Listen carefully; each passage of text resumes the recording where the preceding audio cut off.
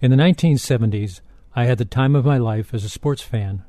My Pittsburgh Steelers won 4 Super Bowls, my Pirates won 2 World Series, and the University of Pittsburgh football team won a national championship. I saw miracle plays like Franco Harris' immaculate reception and watched gifted athletes like Terry Bradshaw, Roberto Clemente, and Tony Dorsett play their way to sports immortality. My only problem was that I accepted a teaching position in SIU's Department of English in 1969 and watched all those championship players and teams of the 1970s on a television screen. While Pittsburgh fans danced in downtown streets, I had to be content with dancing around in my living room in Makanda as my kids looked on in astonishment at their crazy father. I once made the mistake of asking my wife Anita why Pittsburgh sports teams waited until I left my hometown before they started winning all those championships. She thought my leaving was probably the best thing that had ever happened to Pittsburgh sports. It was obvious that I was a jinx, and once I left Pittsburgh, its sports teams went on a rampage out of relief and gratitude.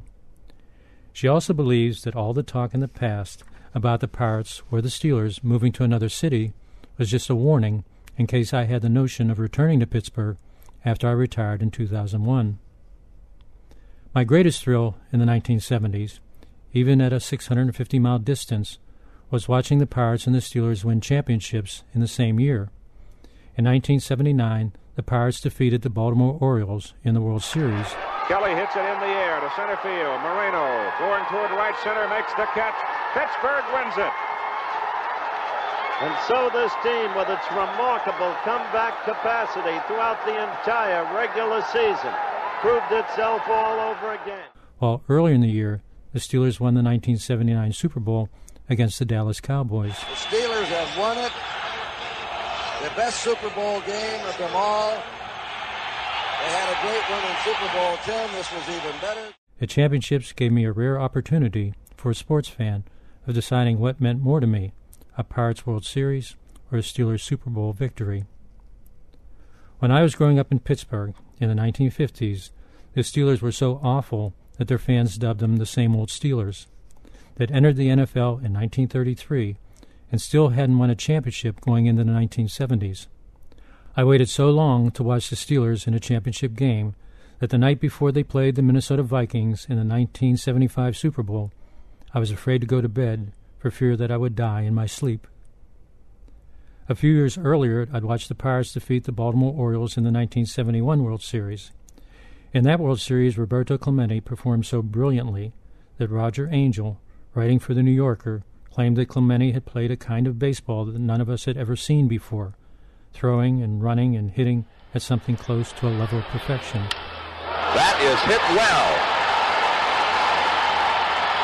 A Clemente home run, and the Pirates lead 1-0. It looked like he hit a breaking pitch right over the plate. That's his 12th hit. He's one short now, tying Bobby Richardson's all-time World Series record of 13 hits in a 7-game World Series. A little more than a year later, on December 31st, 1972, a DC-7 cargo plane filled with supplies for victims of a devastating earthquake in Managua, Nicaragua, crashed into the Atlantic Ocean minutes after taking off, killing everyone on board, including Roberto Clemente, who had personally taken charge of relief efforts in Puerto Rico to help in Nicaragua's recovery. He was larger than the game he loved, until his sudden tragic death made him larger still.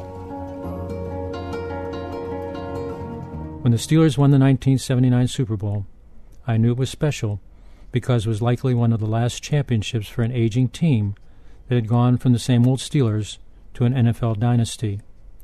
What made the Pirates' 1979 World Series victory so special was the brilliant performance of another Pirate legend, Willie Stargell, who was a teammate of Clemente in the 1971 World Series.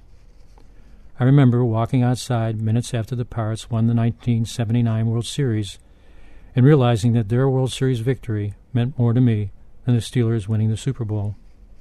I love my Steelers, but the Pirates were my first love. When my father took me to my first game, when I was 9 years old, it was to a Pirates game. When we played catch, it was with a baseball, as my father regaled me with stories of the legendary Honus Wagner and Pie Traynor. These days, Pittsburgh, with its die-hard Steelers nation, is a football town. But when I was growing up, it was a baseball town. And as I grow old, I still see it, admittedly with my now fading vision, as a baseball town. This is Pete Peterson for Reading Baseball.